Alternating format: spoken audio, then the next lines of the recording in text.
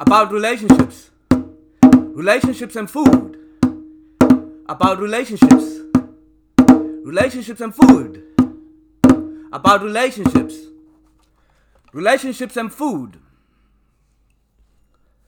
The first time one understands how amazing it truly is that everything we know or can ever know, including ourselves, is in a relationships. We ourselves alone in a room are in so many relationships. Mathematicians and physicists could waste a lot of time then. This is because we understand that everything is information and it is all made up of the same stuff. Imagine one is in a living room by themselves. In layman's talk, one would say that person, he or she, because it could be a man or a woman, what more reality can there be? If one truly believes that it should be just he or just she, then they have crossed distances of the mind we cannot hope to imagine. Anyhow, imagine one is in a living room, he or she, all by themselves. They are the only being in that living room. If they are sitting on a couch, they have a relationship with that couch. Not forgetting that the human and the couch are made up of the same stuff. There is energy needed to maintain that relationship. The couch faces a strain from their body and a quality of energy is needed to accommodate that human. The human who could be somewhere else at a different location is on that couch. The couch has a relationship with the floor, or it would endlessly float somewhere, but it is at a fixed location unless moved. If one is reading a book on that couch or watching television or playing a video game, they have a relationship with that video game that they are playing, the television that they are watching, or book that they are reading. Some energy is spent in a relationship with the couch, other energy is being spent on reading a book or watching TV. If the phone rings and they answer it, they are in a relationship with that phone and whomever they are speaking to on the phone. Energy is being used to maintain a relationship with the phone, as well as communicate to the person on the other end of the phone.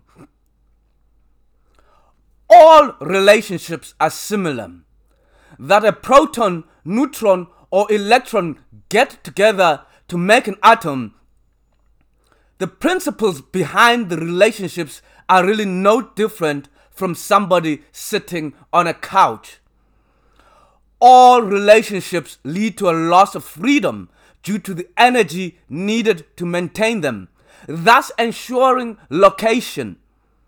Just as an atom is about energy, relationships between a proton, a neutron, and an electron, when one is in a room by themselves or are on a phone, they need energy to maintain that relationship. When a phone rings, many things can happen. One could be in the washroom. One might decide not to answer it. That relationship with whoever is calling is a relationship that is random in nature. It does not have to be that one is talking on the phone. They could really be sick and feeling down, and it's too much effort to pick up that phone. A lot of things can happen that makes one not pick up the phone. An electron one finds in the constituency of an atom is in a relationship with other particles that make up the atom. But that electron or proton could be in another atom or in proximity of 15,000 light years if one appreciates the magnitude of what happened at the Big Bang type event that allowed all this mess to be. The underlying reality is that all relationships are random. If a great great-grandfather had not met a great-great-grandmother, you would not be here. There's been a lot of wars, famines, plagues, natural disasters in the past and today. A great-great-grandfather or mother 100 generations back could have caught a disease as a child and died. The principles of relationships and the laws of relationships, that every relationship leads to a loss of freedom due to the energy needed to maintain it. There is, however, another law that is just as important when it comes to relationships. This law states that an information package will remain in its present state unless a relationship is established. A human, a zebra, a glass of water, a black hole, a particle, these are just information packages. A glass of water will remain as it is until a relationship is established. One could pick up the glass of water and spill the water. A new relationship has been created, and there's no more water in that glass. It takes energy to create a new relationship. There is nothing that is not in a relationship. Thus, these laws of relationships are the foundations of the laws of everything. Before talking about relationships and society, it is important to remember from the two laws about relationships, and much more will be discovered as we go to the roots of existence. The two laws essentially say that it takes energy to maintain a relationship, and it takes energy to break up a relationship. Usually, as one keeps searching deeper into something, they get a deeper understanding of that something with time. As they say, everything comes with practice. Each scientific experiment whose results confirm something or do not confirm something is simply practice. One must constantly practice. A society must constantly practice. With greater understanding, we can say the two laws essentially say that it takes energy to maintain a relationship, and it takes energy or a lack of energy to break up a relationship. The first law is about relationships and the energy needed to maintain them. Everything is in a relationship. One must show us this phenomenon that is not in a relationship. We understand that we can categorize all information. Categorizing all information, classifying it according to more specialized characteristics than the general characteristics that everything is in a relationship that costs energy to maintain or break. This more specialized categorization is about the similarity of the quality of energy that is used to maintain that relationship, creating variety within information. We appreciate that atoms all have the same quality and similar type of energy relationships, allowing us to distinguish between a hydrogen atom and a plutonium or calcium atom. Different types of atoms are because of different relationships between protons, neutrons, and electrons. Thus, those similar energy relationships, that is why they are all classified as atoms. But the energy relationships that define hydrogen are different from those that give us gold. Hence, the differences in properties of the two atoms. It is the same quality of energy used to maintain a relationship that allows us to say, this is a carbon atom, this is a rock, this is a car, this is a fish, this is a human being. We are for the rest of this discussion concerned with the human being. All have the same quality of energy in the relationships of information that makes up a package of a human. We have categorized as a human being. An example of self-categorization to describe oneself. A human being is a mammal, warm-blooded, larger brain, the thumb walking upright on two legs, not always as much hair as most other mammals, two eyes looking ahead, mostly capable of understanding that everything is in a relationship. Interestingly, a human being has all the forces of the universe at play. All the forces that hold atoms together are at play. Electromagnetism, that is why humans radiate heat. Geography, humans have mass and must attract mass, and thus gravity and other forces like being alive. Thus, taking a human being, one has all the constituents of the universe plus unique things like being alive. There is not much life in the universe. Thus, even the idea of an ant might look like many in relative terms. There is not much life in reality in the universe.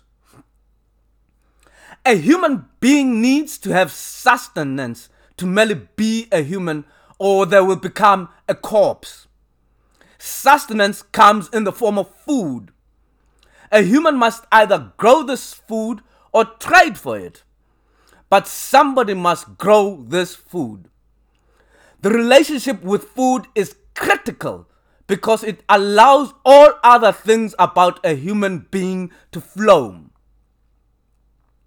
The first duty of a human being is to have food.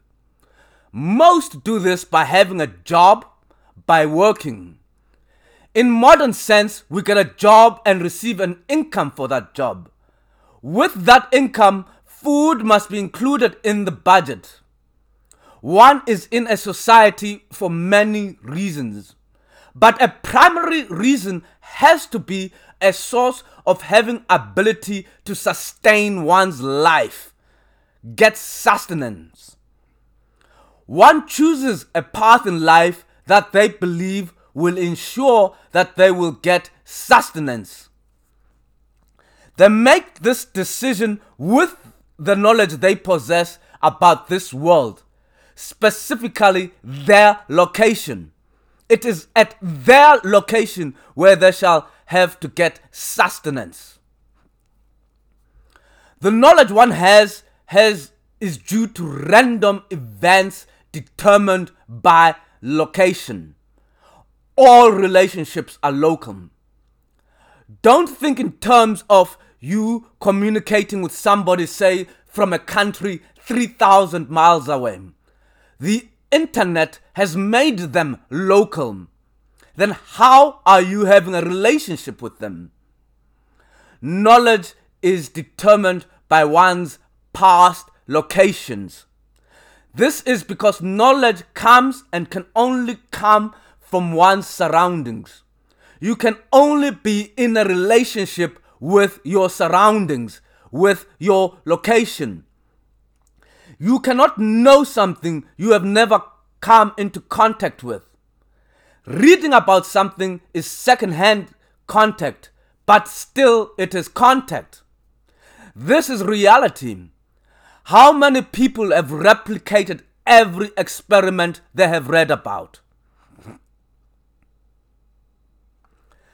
The reality is about location and how much one familiarizes themselves with something they have come in contact with at some particular location.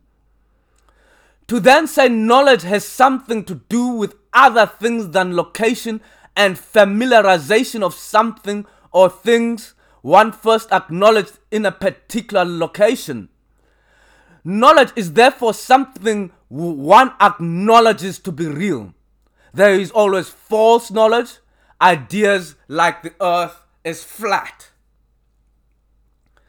Returning to the reality that one must get sustenance from their location, they decide with the knowledge at hand what it is they will do to get the sustenance. It depends on many factors around the relationship one had up to the moment they make their decision on how to get sustenance for themselves. Knowledge is determined by location and nothing else. This we must never forget.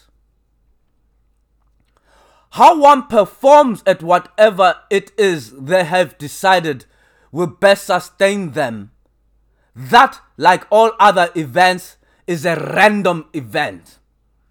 It is about relationships at the location. You can never know the outcome, no matter how sure you are.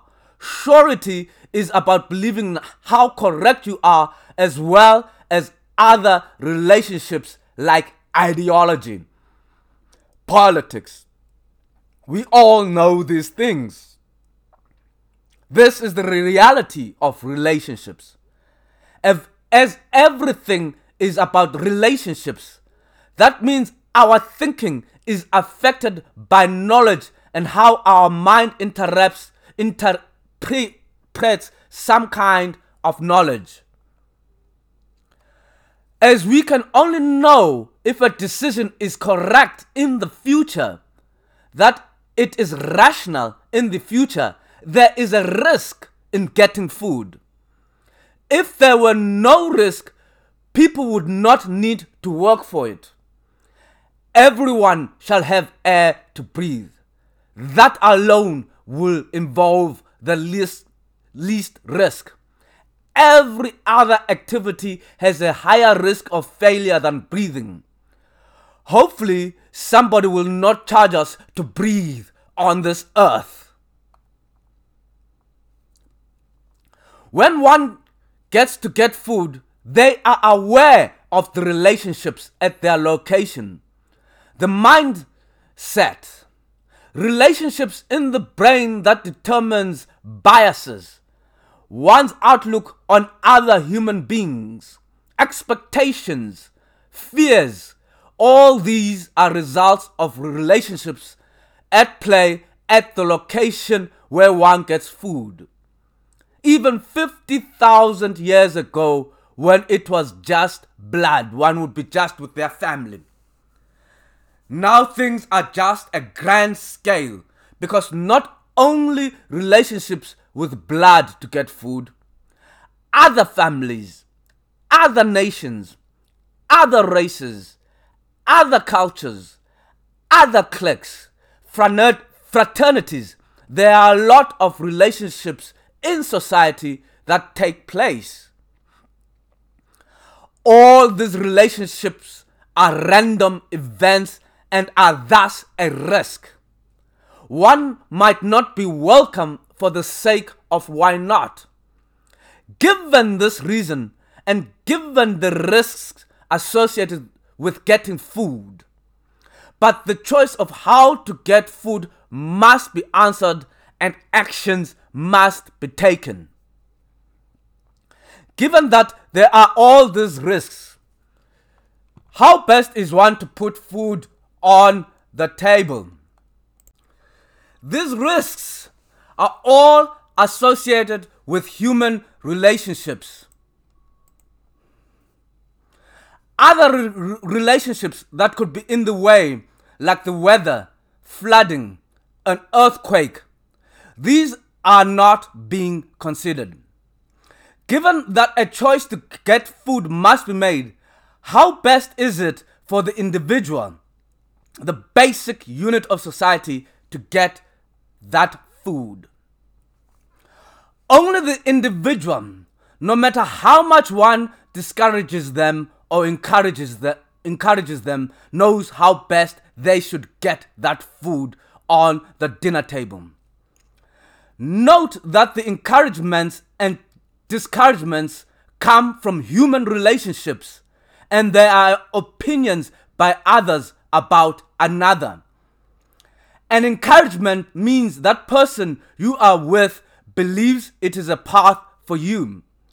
Discouragement means it is not a path for you according to their opinion, for whatever relationships affect their mind. Those relationships in the mind are from location in the past. If they heard some people can't do that, that would be their opinion. A human knows what they are capable of besides the opinions of others. But the only way to be sure is to do it. One can not know if their choice will work out unless they do it. If they manage to do it, they will have food on the table. If they do not manage to do it, they will not have food on the table and will have to try something that would best suit them. We enter moral questions. Is it right for an individual not to seek the best way they can feed themselves? Should societal relationships block one from using the best that they can do to get food? If they are a member of that society, full citizenry of that society, yes, relationships in society will allow them to do what best fits them to put food on the table. If not full citizenship, then society will choose for them how best to put food on the table. The worst case, of course, being slavery, where food on the table is the only reward one gets. In today's world, conscription as such does not exist. National service cannot be considered conscription as such. Conscription is when what society consider every able-bodied to pick up arms. National service just ensures that what society considered every able-bodied gets training on those arms in case of a national emergency. Talking about picking up arms. Without conscription, armies today are filled with volunteers. They choose what it is they want to join. They can either pick the army, the navy, the air force, marines, and those who love to observe and occasionally say hello. They can be spies. What matters is that without conscription, one chooses. The military is a very rigid structure in order to maintain discipline. At the end of the day, all the training is great, but in battle, most first time will need a little encouragement. We will hold this position. The senior is given the orders, and the military, to the best of its ability, believes these are the ones capable of holding that position. The military cannot afford, without conscription, when meeting a worthwhile enemy, to promote somebody not capable to that position of senior. The person who is to lead that portion of the military to hold that position must be the best capable of the available to hold that position. They have been tried according to the circumstances and found capable, and capable people offered to assist. Anything else would be foolhardy for the entire military. If the protection of the borders needs the best capable, who are mostly volunteers, the taxation system must be about the most capable paying the tax, or it will be a strain on society. Taxes come from production. You can't tax something that you can't tax something that produces. It will soon be taxed out of existence or into starvation. Coming from production, taxes to protect the border, to be most stressless to society, must come from the best at a certain task. How can society ever know who is the best at a certain task? For it is the best at a certain task that will ensure that the tax pool is largest as possible. If not, the best is taken for a task, it means that a less economical amount will be produced and less taxes to defend the borders, all because of relationships inside the society that do not see the similarities and complete relationships between the economy and the protection of the borders. When one understands that everything is random and knowledge is collected by random events in the past, in particular location, then one has an idea of what should be happening for society to produce the most taxes to defend the border, whilst putting a less burden on the entire society. If one can catch 30 fishes and the next guy catches 25 fishes, and there's a 5% tax for defense of the border, it means the one who catches 30 fish will give 1.5 fish in defense of the border, and the one who catches 25 fish will give 1.25 fish towards the defense of the border. An economy depends on many relationships over and above catching fish and paying taxes to keep the borders. A basic insurance of continuity for the society. The analogy of the fish, however, can be made into every relationship that eventually leads to paying a tax for the defense of the borders. Who should make the television? Who should research the television? Who should provide the basic theoretical framework of the television? That is, who is allowed to be a scientist? These relationships and much more lead to activities that eventually ensure there is greater security at the border. The society has greater chance of continuity. As everything is random, all relationships being random, the results will always be random. The electron around protons and neutrons to complete an atom are there by a random process.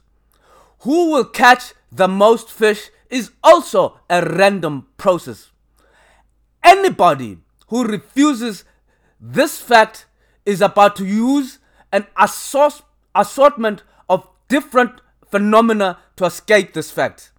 Things like religion, race, ethnicity, sexism, because a strictly simple answer like it is random cannot be accepted by their egos. The ego is smashed when the reality is presented, because that means one's God was telling lies. It means one's philosophers and scientists were telling lies when they talk of race, ethnicity, and sexism. Sexism can never work when it comes to strictly affairs of the mind. Reality is everything is about relationships, and the relationships are greatly influenced by location and determine location. In that location, knowledge is gathered.